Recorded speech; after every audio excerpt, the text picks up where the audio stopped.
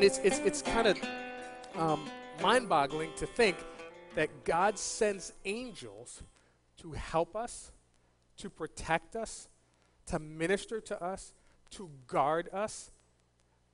And I was trying to figure out why would God do that? And if you guys, how many remember we read last week where it says that we will judge angels. There's coming a time where we will judge angels. And if you guys remember or think about it, I don't know how many of you guys are movie buffs, but in olden days, like in the days of knights and all that stuff, the young, soon-to-be kings and princes, they would be trained by the strongest knights or the biggest and baddest warriors in the land, because the concept was I have to protect them and train them, because eventually they are going to get to a place where they are ruling and running the kingdom, and they're going to be a higher level than those people that they are training.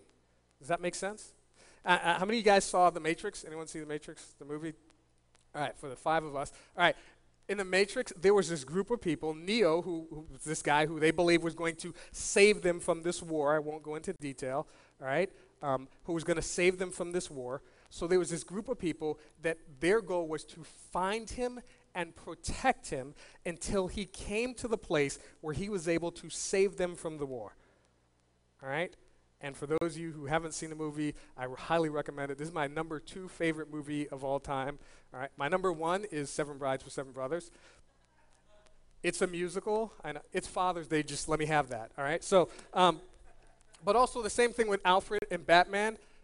All right? Most of you guys, we see Batman, but he lost his parents at, I think it was the age of 10, and Alfred poured all of his wisdom and insight into him. Even when he became Batman, his role is to serve him.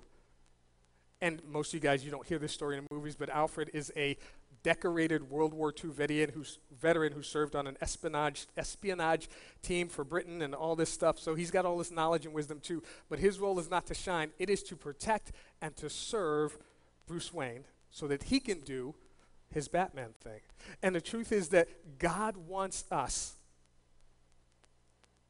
to be protected, to be ministered to, so that as the spirit that he puts in us, as we grow in him, we can continue to do the things that he has called us to do. I'm going to ask the band to come up.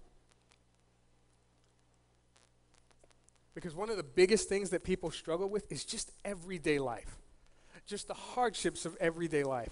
And I can't turn around and pinpoint a time when I needed God's help, and there was this mysterious person who showed up out of nowhere and helped me, and where I can say I know that was God's angels protecting me, but I can point to time after time after time where I should have been messed up, screwed up, and failed beyond belief. And the only way I have made it through is because of God stepping in and intervening. God wants us to be victorious. He wants us to succeed. He wants us to be out there preaching and teaching and sharing with the world about who he is. And we can't do that if we're worrying about what's going to happen to me if I do.